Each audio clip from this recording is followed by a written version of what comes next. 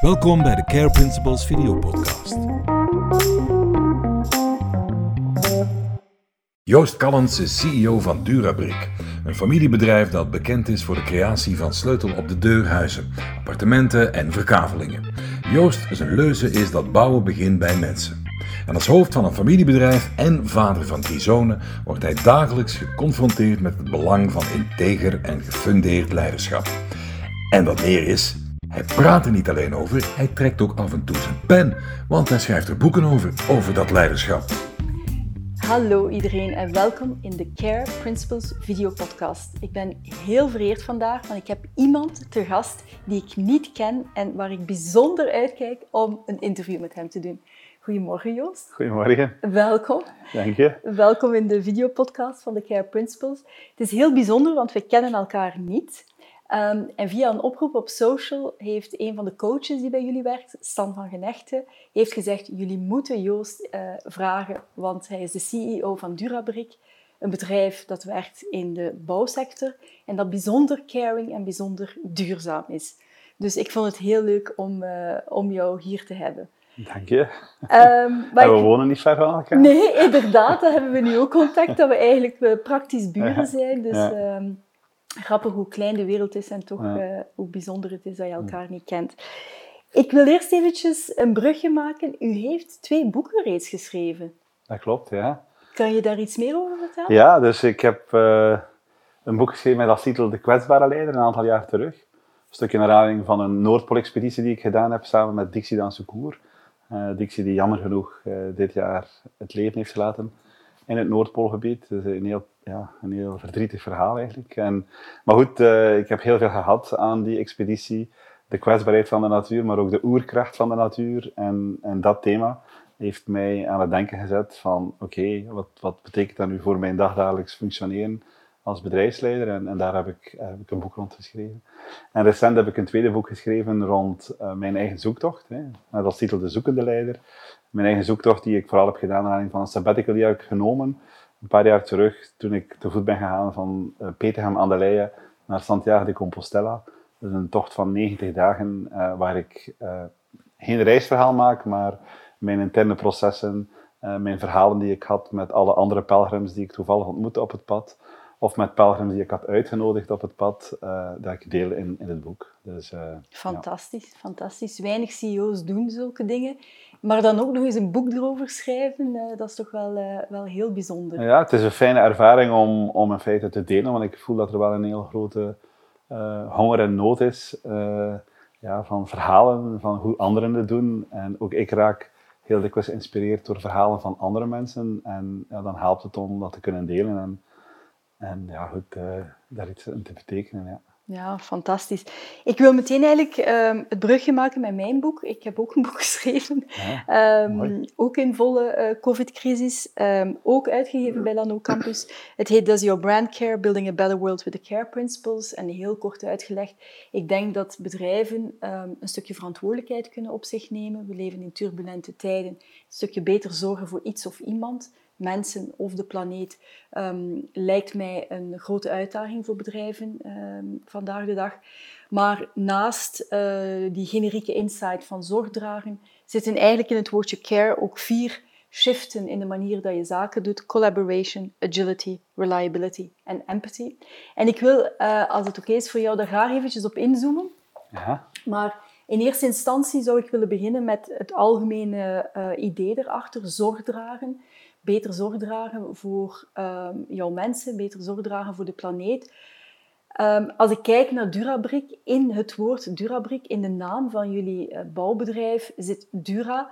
Jullie zijn dus eigenlijk, jullie zijn ook een familiebedrijf. Van oudsher denk ik daar al heel erg mee bezig. Ja, we zijn een familiebedrijf. Mijn vader heeft het bedrijf in 1966 opgestart met een aantal andere partners.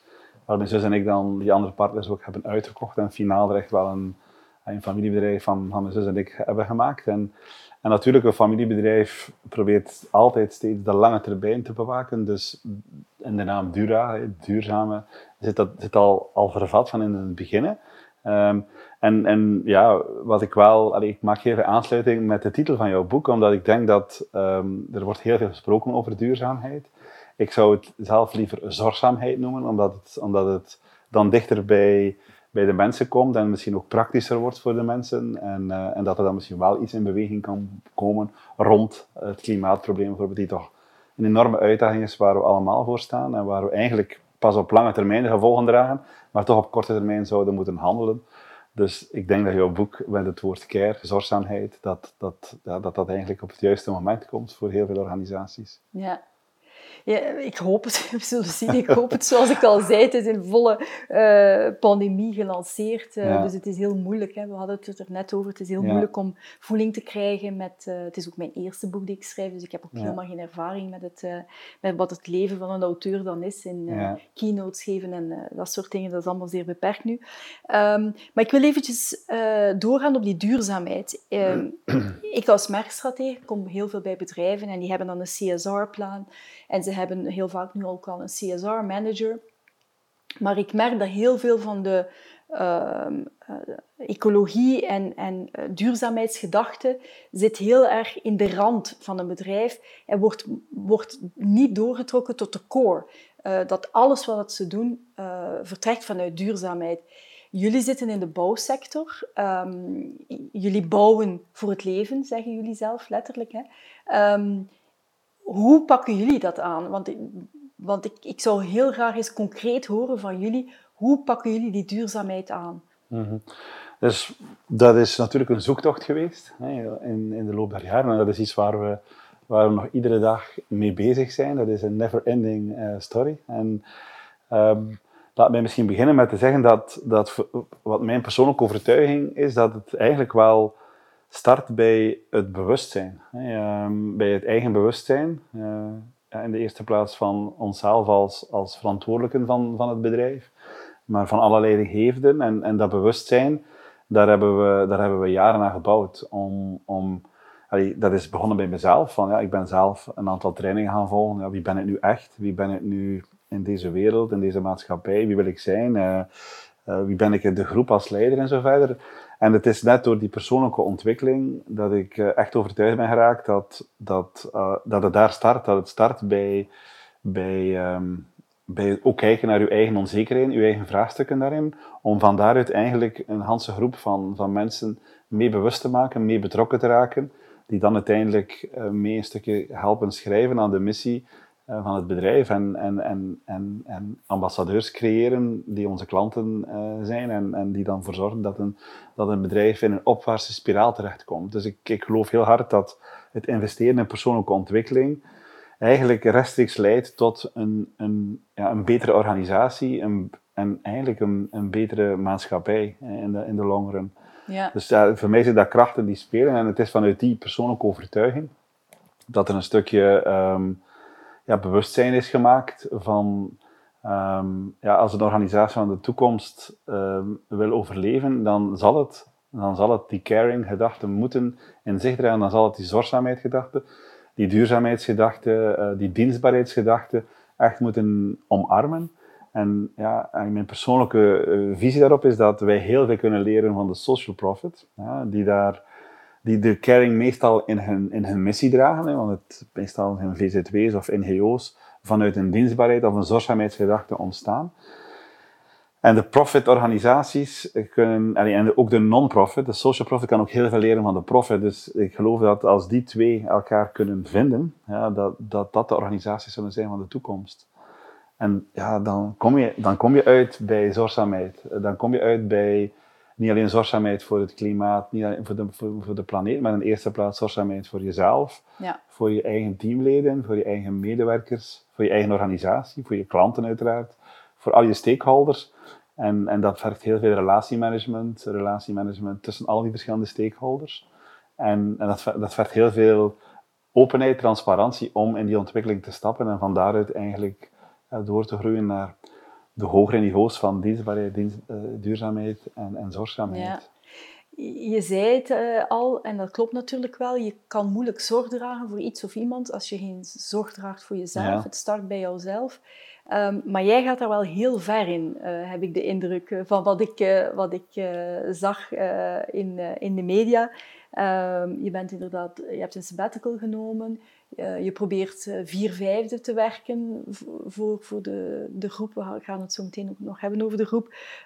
Dat zijn heel veel dingen. Ik werk nu heel veel met CEO's. Heel veel dingen die de meeste CEO's niet doen. Omdat de business moet doorgaan. We moeten groeien, we moeten dit, we moeten dat. Hoe balanceer jij dat? Ja, vergeet je niet, er wordt hard gewerkt bij ons. En het is voor mij ook soms een balans en een zoeken. En ik kan ook echt periodes hebben dat ik mezelf wel wat verwaarloos of dat ik te gefocust ben. Dus dat blijft ook voor mij een aandacht. Hè. En vandaar dat ik soms bewust een dag niet op kantoor ben of dat ik gewoon een dag in stilte ga om terug mezelf wat bij elkaar te krijgen en van daaruit terug helder te zien in een probleem of in een case of gewoon bezig zijn met de toekomststrategie van de organisatie. Dus afstand nemen helpt soms echt om eigenlijk... Ja, het lijkt alsof dat je dan een stap achteruit zet, maar voor mij zijn dat meestal... Dat zijn de stappen die ik vooruit kan zetten nadien. Dus ik heb dat ook gemerkt in mijn tocht waar ik dan een langere periode afwezig was. Dat heeft mij op dat moment heel veel deugd gedaan om echt afstand te nemen en te kijken van hoe draait die organisatie nu zonder mij. En dat ging eigenlijk prima. We hebben heel goede cijfers gehaald, dus alles was fantastisch eigenlijk. Dus het was toen het beste jaar dat we ooit gerealiseerden. Dus in die zin heeft mij dat ook wel rust gegeven. Dat ik echt kan vertrouwen op mijn eigen team en dat ik er niet kort moet opzitten. Dat ik dat eigenlijk... Ik heb dat ooit ontdekt door met de paarden te werken. We hebben zo ooit een soort assessment gedaan met paarden. En in mijn beleving is goed leiderschap het evenwicht vinden tussen... Onder andere zijn meerdere elementen aan leiderschap, maar een goed evenwicht vinden tussen enerzijds verbinding leggen met jouw mensen en anderzijds voldoende daadkrachtig ook kunnen zijn. En vooral dat subtiel evenwicht vinden. En wat ik geleerd heb van die paarden was dat je hoeft niet, en een paard staat dan symbool voor de groep medewerkers, je hoeft niet oneindig lang een verbinding te hebben met dat paard. Bij een paard is dat instant, dat klopt of dat klopt hier niet. En als het klopt, verwacht het ook richting. En dat is bij mensen en medewerkers ook zo. Dus als de verbinding er is, vertrouw er maar op, laat maar los. En ik stond daar in het midden van zo'n rotonde om een paard. Ik moest dan vanuit mijn eigen kracht dat paard in galop krijgen, zonder het paard aan te raken. En ik merkte dat ik heel regelmatig zo het paard... het was in galop aan het lopen, maar ik toch regelmatig een daadkrachtig duwke gaf. Terwijl dat niet meer nodig was. Op een bepaald moment ging het paard steigeren. En dus met andere woorden, als het paard in galop is, als uw team goed bezig is, laat zich vooral doen. En neem afstand. En als het dreigt wat fout loopt, kun je een kleine correctie doen. En dat heeft het paard wel mij als inzicht gegeven. Dus, fantastisch. Dat je aan de hand van allerlei soorten coaching en technieken en jouzelf als leider steeds verder ontwikkeld hebt. Voor mij is de Care Principles ook iets dat absoluut start bij de leidinggevende, bij de CEO, bij een managementteam. Heel veel technieken en heel veel zaken kun je bottom-up doen. Maar hoe meer ik werk met de Care Principles en hoe meer ik erover praat met onder andere heel veel CEO's, dan denk ik toch wel walk the talk. En het moet toch echt wel starten vanuit het leiderschap. Hoe ervaarden jouw mensen? Want jij zegt, het is voor mij een persoonlijke ontwikkeling geweest. Ik veronderstel dat jullie zijn heel hard aan het groeien, maar dat er toch misschien mensen zijn binnen het bedrijf die er al heel lang werken. Hoe hebben zij die transitie meegemaakt, of die transformatie waarin dat het bedrijf gegaan is? Ja. Als ik daar nu zo achteraf op terugkijk, heb ik wel het gevoel dat vrij vlekloos is verlopen. Dat we weinig mensen aan koers de route verloren hebben. Er zijn mensen die op een bepaald moment, je neemt soms afscheid van mensen, of mensen gaan soms zelf weg. Maar ik heb echt wel het gevoel, we hebben dat ook op een langzame manier gedaan. We zijn er ook al heel veel jaren mee bezig. Zo voor mij het keerpunt was ergens in 2008, dus 13 jaar geleden, dat we echt zo met een aantal mensen gaan stappen zijn in de natuur en dat we echt gaan voelen zijn van kijk, wat bindt ons nu gemeenschappelijk, waar staan we samen voor? We zijn zo 5 dagen gaan stappen, ook een stukje op de weg van de Camino. En dat heeft ons echt wel doen inzien dat we op een andere manier, als we een echte organisatie willen zijn die wil groeien en die ook nog wil betekenis hebben, dat we het op een andere manier moesten doen. Dus wij hebben zowel bottom-up als top-down elementen gecreëerd, waardoor de transformatie en de change is mogelijk geworden.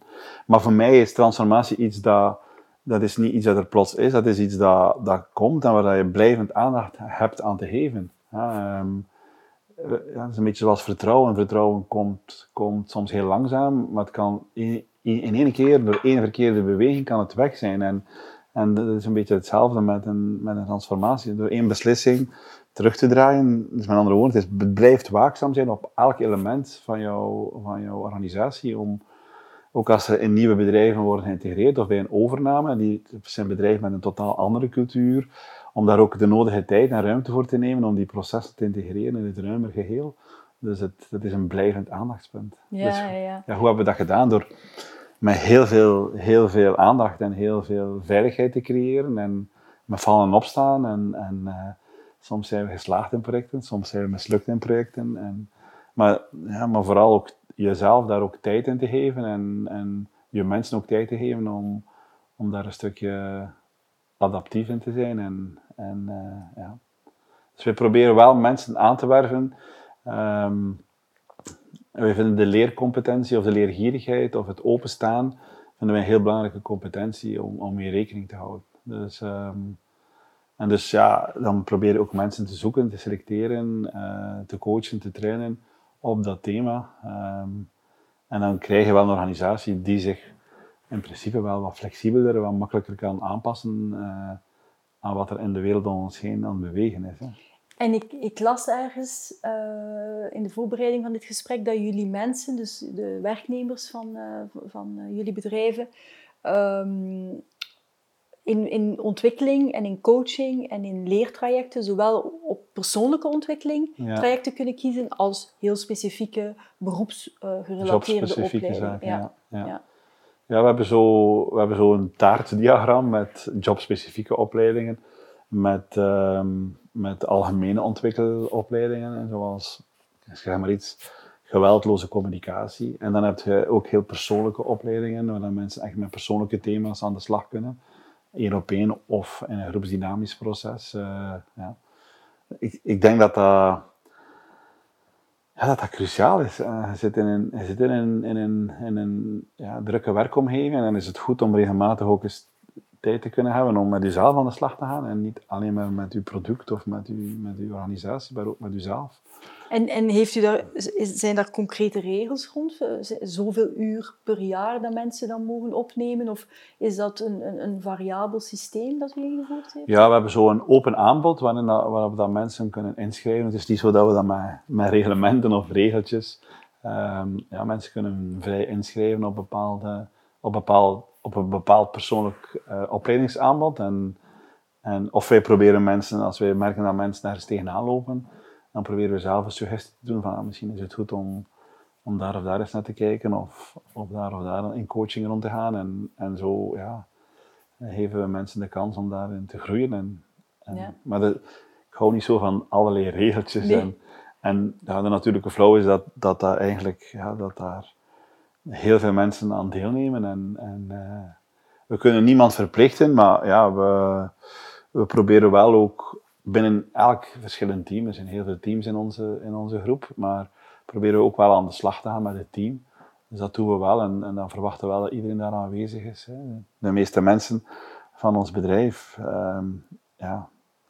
hebben allemaal al ergens 1 of meerdere Camino-tochten achter de rug van 1 of meerdere dagen, waarin dat we echt wel tijd nemen voor elkaar. En nu met corona is dat natuurlijk een beetje stilgevallen, alhoewel het motiveert ons wel om daar vol gas in te blijven geven. Want zelfs tijdens de corona hebben we wel de coaching trajecten blijven laten doorgaan. Omdat we wel gemerkt dat het voor veel mensen ook wel zoeken is. En ik denk dat we wel in de toekomst nog naar een tsunami zullen gaan van toch veel onrust bij mensen, omdat er toch veel aan het veranderen is. Hoe ga je om met thuiswerk en kantoor en Hans die oefening waar iedereen toch wel een beetje mee worstelt. Hoe zorg je ervoor dat mensen niet vereenzamen als ze te veel thuis zijn? Hoe zorg je ervoor dat de verbinding blijft met het team? Hoe zorg je ervoor dat mensen niet doorslaan in thuis te blijven werken en in een soort negatieve spiraal van burn-out zouden kunnen komen? Dus ik denk wel dat er heel veel nood zal zijn aan care in bedrijven en organisaties. Een van de aspecten van een hele sterke interne cultuur hebben, wat ik denk dat jullie hebben, is behoorlijk onder druk komen staan door COVID, door net al dat thuiswerk. Ik had in het eerste seizoen Anne Kallewaerts van Telenet op bezoek. Telenet heeft een fantastische interne cultuur, maar ook bijvoorbeeld Peter Schongers, CEO van ProTime, is ook een bedrijf met een ongelooflijke sterke interne cultuur. En die beide, zowel Peter als Anne, zeiden van onze interne cultuur staat heel erg onder druk en we moeten heel erg gaan kijken hoe we de mensen aan boord kunnen houden. Omdat iedereen heeft beseft dat thuiswerken dat kan. Dat is geen enkel probleem. Maar voor sommige mensen inderdaad vereenzaming, gewoon te veel druk met de kinderen erbij. En, hoe hebben jullie dat ervaren? En wat is voor jullie nu de toekomstscenario? Gaan jullie naar een hybride systeem? Ja, ik denk dat ik denk dat we de voordelen van alle systemen moeten proberen te omkaderen. Ik vind het vroeg om daar nu al een definitieve beslissing in te nemen. Als we naar de gezondheidscrisis kijken, we zijn er eigenlijk nog een stukje in. We zijn er misschien hopelijk een stukje aan het uitgaan. En dan nu radicale beslissingen nemen van zoveel dagen thuis. We hebben natuurlijk hybride systemen en thuiswerk zal absoluut een blijver zijn. En ik heb zelf ook de voordelen daarvan ervaren, waar ik vroeger altijd, bij wijze van spreken, of bijna altijd op kantoor was. Ja, dan heb ik afgelopen 1,5 jaar hier heel veel thuis gezeten en van daaruit het bedrijf aangestuurd en gemerkt dat eigenlijk ook wel best oké was, maar ik denk dat de meeste mensen al de overload aan Zoom-meetings en Teams-meetings, dat er een overload was en dat er absoluut een evenwicht dient te komen. Dus ik geloof absoluut in de voordelen van hybride systemen. Zonder mensen te verplichten in dit of deze, maar wij vinden het absoluut belangrijk dat er verbinding is met de mensen. En wat niet werkt voor mij is een vergadering waarbij dat de helft bij wijze van spreken samen zit en de andere helft zit op afstand online. Dat werkt niet. Dat heb ik al gemerkt, dat soort hybride vergaderingen niet werkt. Dus ofwel allemaal online, ofwel allemaal samen. Ja. Dus, maar het geeft ook, het helpt ook het kaf van het koren scheiden. Wat bedoel ik daarmee? Daar waar je misschien na heel veel meetings of heel veel bezoekers gaat, je kan heel veel zaken een stukje efficiënter maken. Je hoeft niet eerst 2 uur te rijden om dan ergens een korte meeting te hebben van 1,5 uur en dan weer 2 uur in de wagen te gaan zitten. Dus ook Hans het mobiliteitsprobleem. Als iedereen bij wijze van spreken 2 dagen van thuis uit werkt, dan heb je gewoon 40% minder traffic op de baan. Wat voor duurzaamheid ook. Wat voor duurzaamheid ook een mooi thema. Ja. Dus we zullen niet meer zomaar overgaan naar business as usual. Ik denk dat we gaan onszelf wat moeten heruitvinden. Dat zal ook wel wat tijd vergen. En we zijn nu bijvoorbeeld een nieuw kantoorgebouw aan het bouwen. Langs ons bestaand kantoorgebouw. Niet alleen voor onszelf, maar ook voor andere bedrijven die we gaan verhuren. En we merken daar... We proberen heel creatief om te gaan met hoe dat we daar invulling willen geven. We willen echt wel ook een belevingsplek van maken. We zijn echt overtuigd dat dat het juiste is. Dat het kantoor er vooral zal zijn om mensen te laten samenwerken, om samen te zijn. En niet een hele dag elk individueel in een kotteke te laten zitten. Dan kan je even goed thuis, bij wijze van spreken. Nee, het zijn boeiende tijden en het heeft ook zeker zijn absolute voordelen gehad, deze hele gezondheidscrisis. Het heeft ons doen inzien dat het echt wel anders kan en anders moet. Ja, absoluut. Ik denk dat het heel wat dingen versneld heeft. Ja. Dat het besef van een aantal dingen toch wel inderdaad doen landen heeft. De vraag is in hoeverre dat we dat besef zullen behouden en in hoeverre dat toch veel mensen terug naar business as usual gaan. Maar bon, het is aan het gebeuren. Hè? Als ik nu naar kantoor rijd, dan sta ik echt wel terug lang in de file. Absoluut. Absoluut. Dus het is toch aan het gebeuren, maar nogmaals, er zal zich wel iets herzetten, daar ben ik echt van overtuigd. Ja. De mensheid is flexibel genoeg om dat te beseffen, denk ik. Ja. Ja, ik hoop het.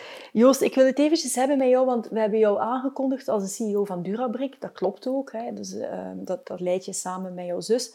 Maar daarboven hebben jullie eigenlijk de Camino Groep. En daarin zitten meerdere bedrijven, zowel overnames als bedrijven die jullie zelf opgericht hebben. Ik zei het al, de C van CARE staat voor Collaboration. Wat ik eigenlijk nog niet verteld heb, is dat je de CARE Principles toepast op 4 assets die elk bedrijf heeft. Dat start intern, jouw eigen mensen. Vervolgens natuurlijk, hoe kan je beter zorg dragen voor jouw klanten. Dan de brede communities, niet alleen gaan werken voor de shareholders, maar voor alle stakeholders. En dan natuurlijk de care voor de planeet. Ik zou het heel graag even met jou hebben op collaboration.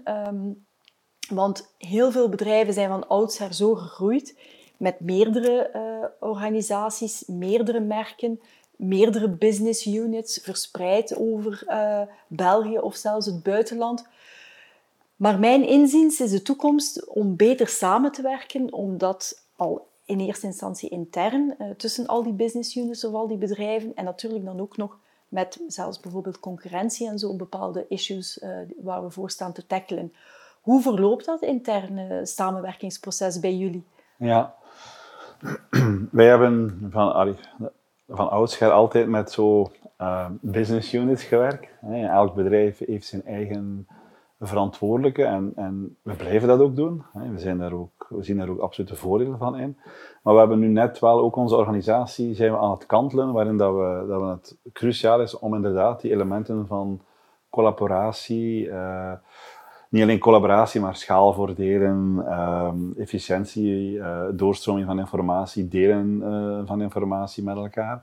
Dat we dat eigenlijk cruciaal vinden. En die collaboration, hoe uit dat? Dat uit hem. We proberen ook al die mensen ook altijd samen te brengen. Hè. Dat het niet enkel voor deze of geen organisatie is, maar dat het echt een verhaal van samen is. Door onze missie ook overkoepelend te schrijven. Dus we willen echt een partner zijn, een levenspartner een partner voor het leven zijn, met alles die te maken heeft met het wonen, met bouwen, met verbouwen. En natuurlijk, er zijn heel veel, een aantal bedrijven zijn toeleverancier van andere bedrijven, dus daar is sowieso al van nature een goede collaboratie. Anderen kunnen daar nog in groeien. Zelf we hebben altijd met een externe raad van bestuur gewerkt en we zijn nu eigenlijk een experiment gestart waarin we even onze raad van bestuur met externe bestuurders on hold hebben gezet. En waar we eigenlijk heel veel raden van advies zijn opgestart, waarin dat wij vanuit andere sectoren echt experten willen binnentrekken op een aantal domeinen. En zo heb ik verschillende adviesraden gecreëerd in onze groep, waarin we eigenlijk samenwerken met andere partners en vandaar ontstaan er weer nieuwe ideeën, nieuwe inzichten. We hebben recent, ook 2 jaar terug, hebben we een echte collaboratie opgestart met 3 van onze conculega's. We zijn samen met 4 vastgoedbedrijven hebben we het bedrijf Mix opgericht, waar we eigenlijk onze krachten bundelen om grootschalige binnenstedelijke ontwikkeling te doen. Waar we van nature misschien vroeger de neiging zouden hebben gehad om dat helemaal zelf alleen te doen. En we dachten, nee, laten we hier de krachten bundelen. Een mix, vandaar de naam ook, een mix van verschillende spelers, een mix van grote en kleine organisaties, waar we eigenlijk al onze energie samenbrengen in een nieuwe organisatie. Dus ik geloof absoluut dat samenwerken in verschillende vormen, dat ook een verhaal van de toekomst is. En zoals ik daarnet ook zei, samen met, ik ben een believer van ook samen te kijken, wat kunnen we leren van bijvoorbeeld de social profit. Ja? Wij als profitorganisatie, we zijn bijvoorbeeld ook, zo is de Toontjeshuizen ontstaan. Toontjeshuizen is een initiatief waar we eigenlijk kleinschalige woonprojecten creëren. En we doen dat wij hebben al die kennis rond het bouwen hebben we in huis. Hè. We zouden dat perfect kunnen doen. Maar we hebben niet de kennis van de sociale dimensie. En dus daardoor werken we met 10 sociale organisaties samen. Hè, die eigenlijk gewoon zijn om met oude groepen samen te zitten. Die gewoon zijn om met de problematieken van de individuele bewoners om te gaan. Dus zo hebben we eigenlijk een ganse coöperatieve structuur gecreëerd. Waarin we echt collaboreren en waarin dat we de twee laten samenvallen. Hè. De bouwkennis versus de kennis rond het samenleven tussen verschillende bewoners met een aantal beperkingen. Dus hoe kunnen zij toch op die manier op een zo zelfstandig mogelijke manier gaan samenleven, samenwonen. Een soort co-housing project. Ja. En los van de sociale sector, want er zullen ook heel specifieke zaken bij komen. Wat is jouw... Je doet dus heel veel samenwerkingen, hè, zowel dus inderdaad tussen alle business units, maar ook extern met andere partijen. Wat is jouw grootste les die je daaruit trekt? Wat zijn de grootste hurdles die je tegenkomt daarin? Kan je daar iets van advies in geven? Stel dat andere bedrijven die nu luisteren, die zeggen van ja, wij willen dat ook wel gaan doen, maar bedrijven zijn nog heel erg... Ja. Het is ons geheim, het zijn onze bedrijfsmuren, Ja. het zijn nog heel vaak contractueel, advocaten. Dat is de wereld vandaag. Goh, ik zit al meer dan 10 jaar in bijvoorbeeld een CEO-council, waarin dat we met een 6-tal CEO's eigenlijk alles delen met elkaar. Van heel persoonlijke tot heel organisatorische of professionele vraagstukken.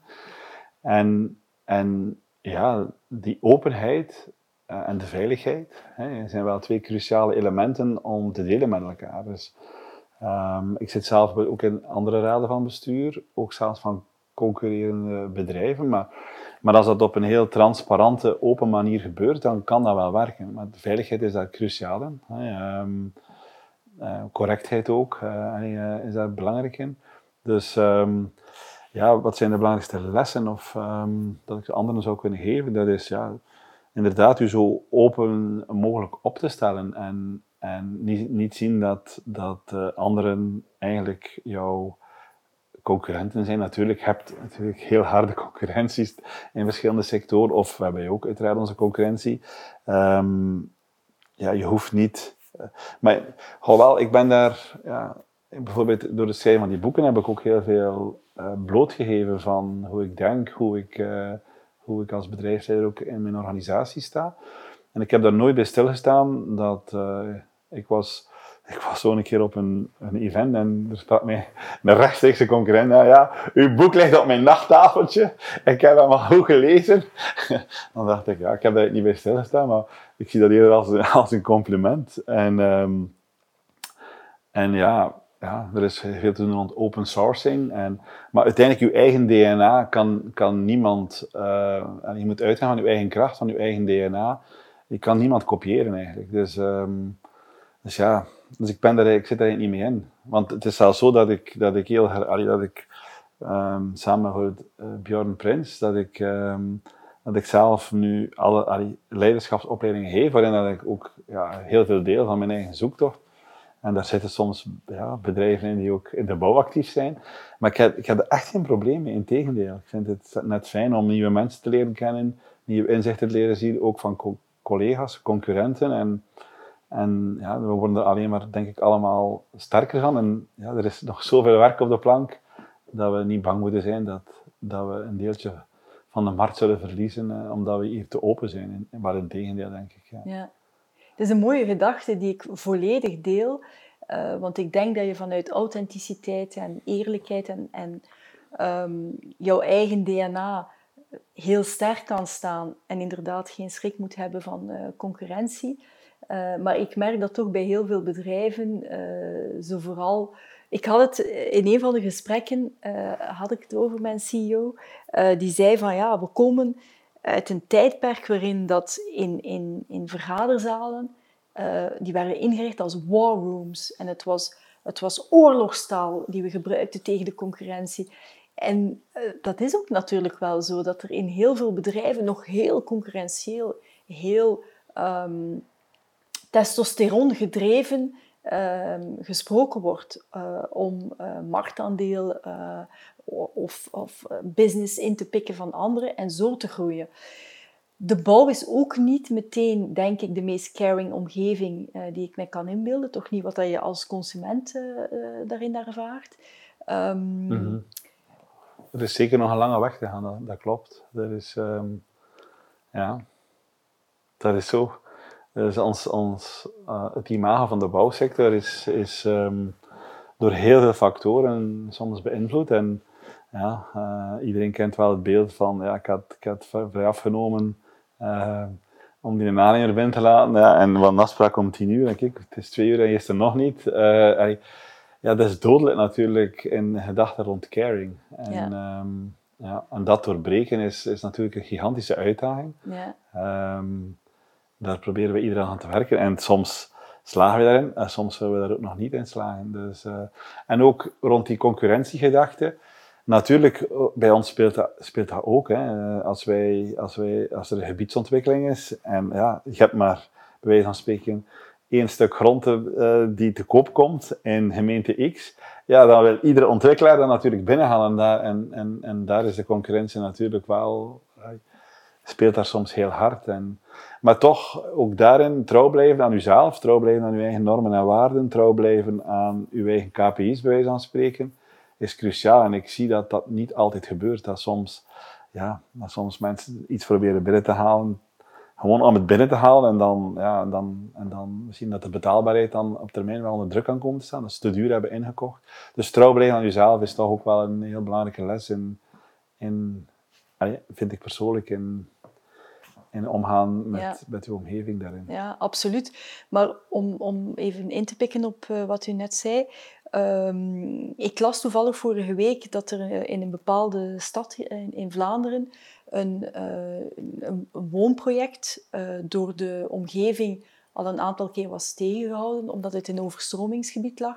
En toch had de overheid het telkens weer goedgekeurd om de bouwvergunning toch te geven. Ja. Ondanks dat ze weten dat het een overstromingsgebied is, in een streek waar al heel veel waterellende is. Ja. We hebben natuurlijk deze zomer gezien wat het water kan doen, ook in België. Zijn dat dingen waar jullie ook anders mee omgaan? En waar je zegt, als er in een gebied maar 1 stuk grond vrijkomt, dan willen wij het ook hebben.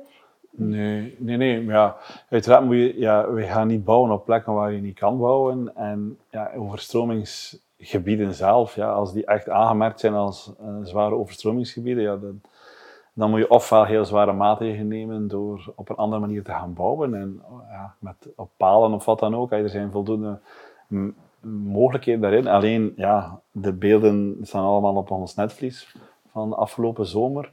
Daar moeten we uiteraard rekening mee houden. Je kan niet zomaar dingen doen die niet kunnen. Hè. Dus, Maar goed, het is wel zo dat in Vlaanderen, dus niet alleen in Vlaanderen, het not in my backyard syndroom wel heel hard aanwezig is. Het is quasi onmogelijk geworden om nog een project te realiseren zonder dat er allerlei klachten binnenkomen van buurten. Dus niemand die graag heeft dat er in hun achtertuin plots bouwprojecten worden gerealiseerd, ondanks het feit dat het perfect bouwgrond is.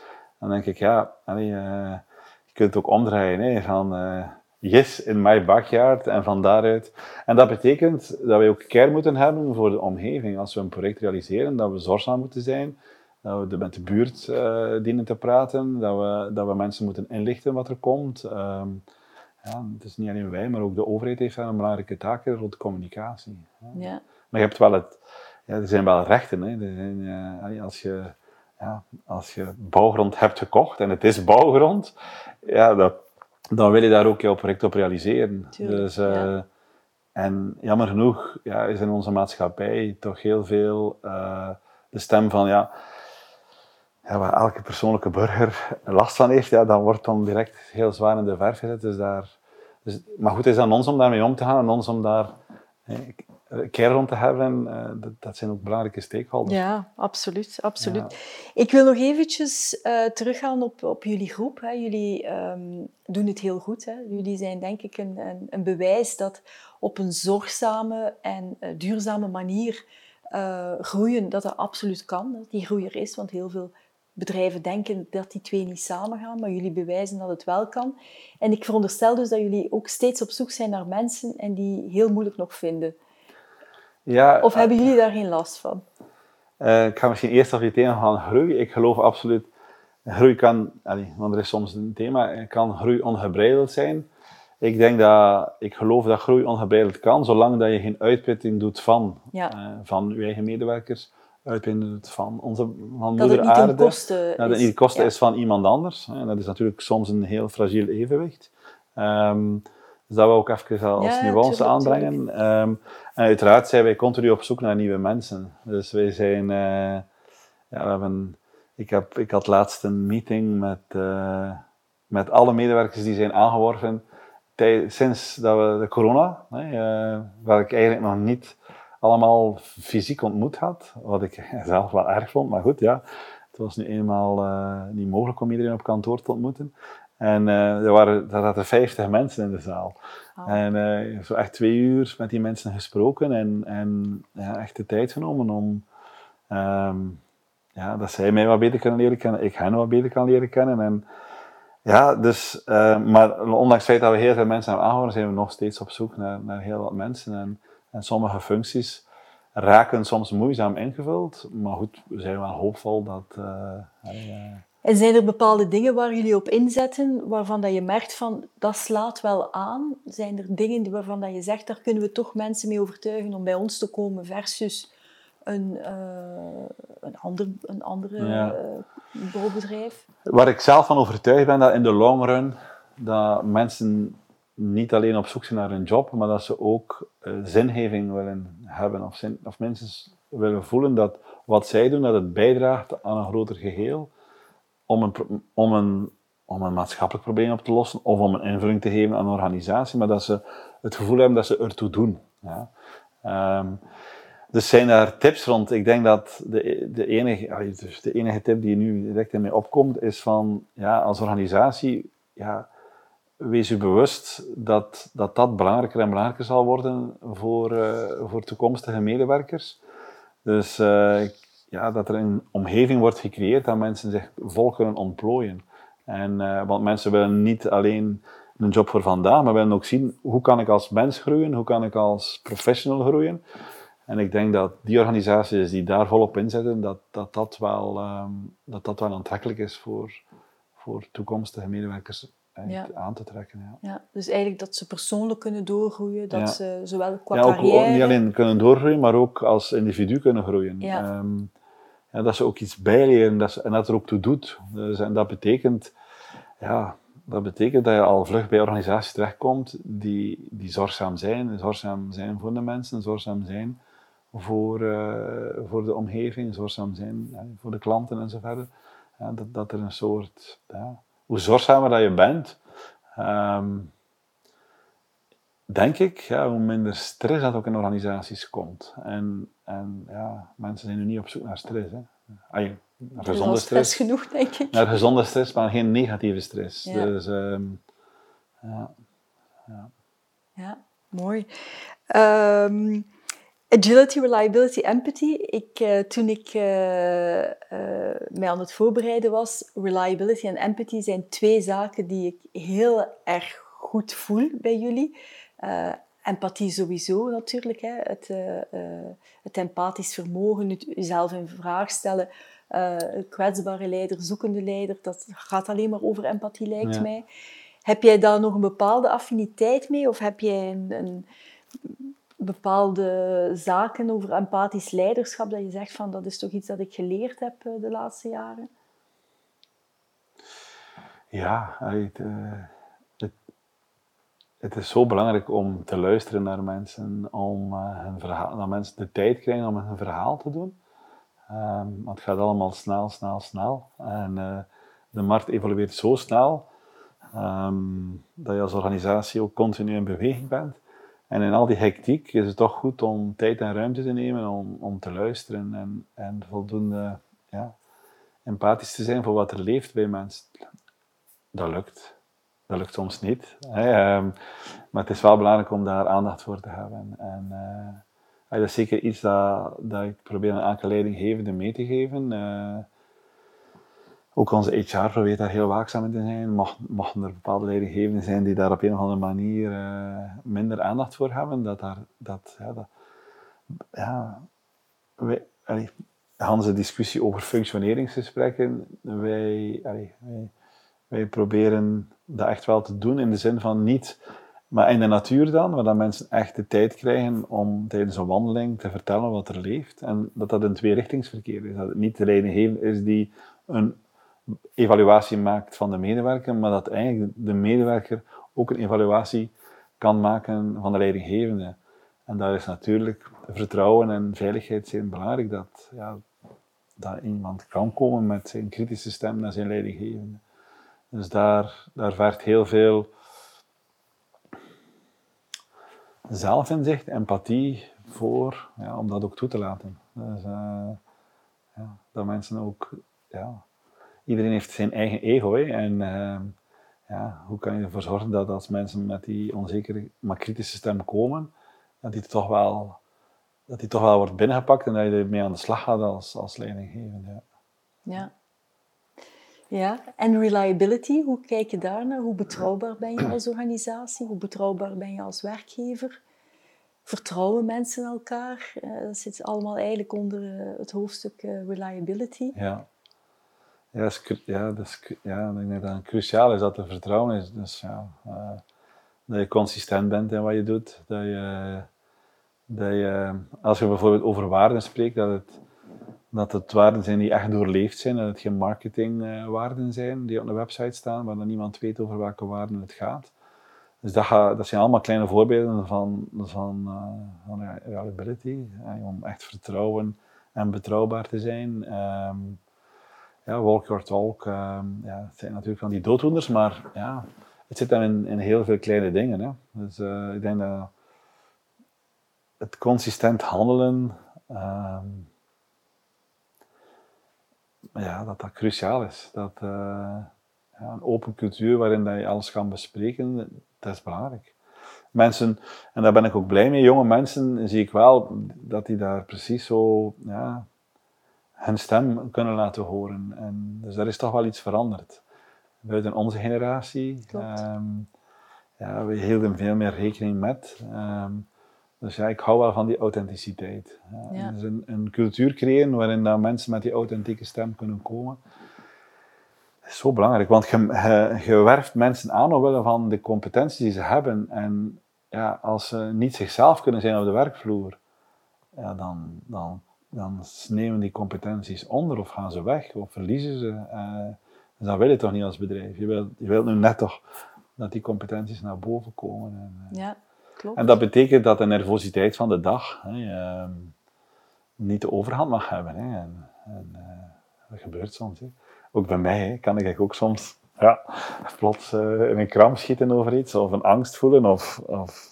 En de kunst is daar toch wel mee om te gaan. Dus, om daar bewust van te zijn.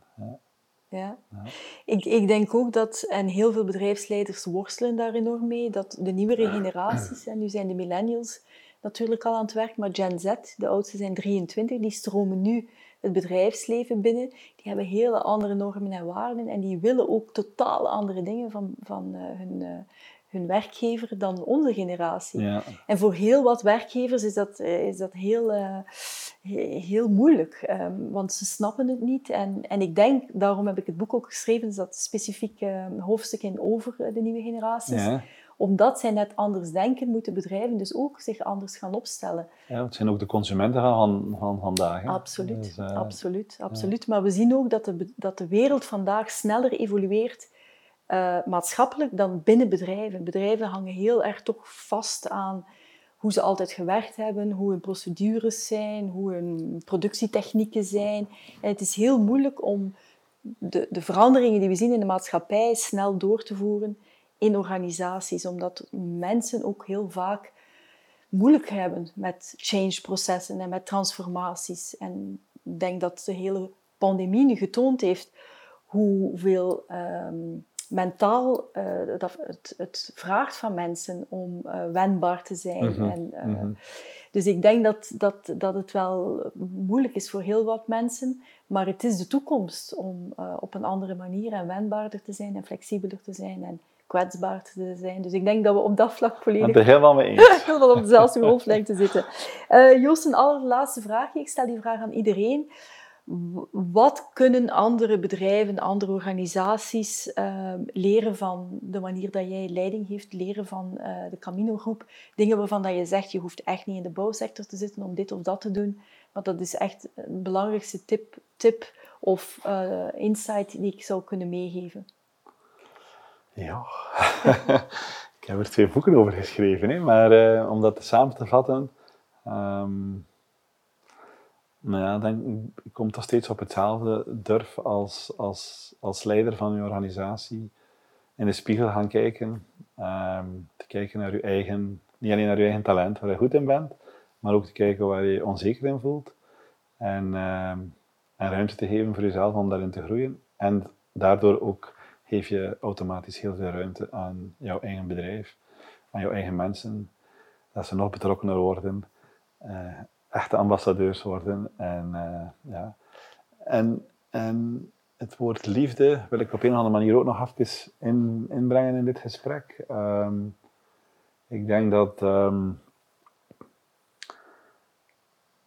hoe druk dat het ook is en hoeveel onzekerheid er ook zijn in de markt, dat het altijd belangrijk is om vanuit een hartsverbinding te acteren. Dus vanuit liefde, vanuit jou. Ja, als je je eigen bedrijf al niet graag ziet als leider, als je je eigen mensen al niet graag ziet, hoe kun je dan verwachten dat je medewerkers echt betrokken zijn? Dus er is nog een enorme uitdaging aan de liefde in een bedrijfscontext. En met de liefde bedoel ik dan de passie, de hartsverbinding.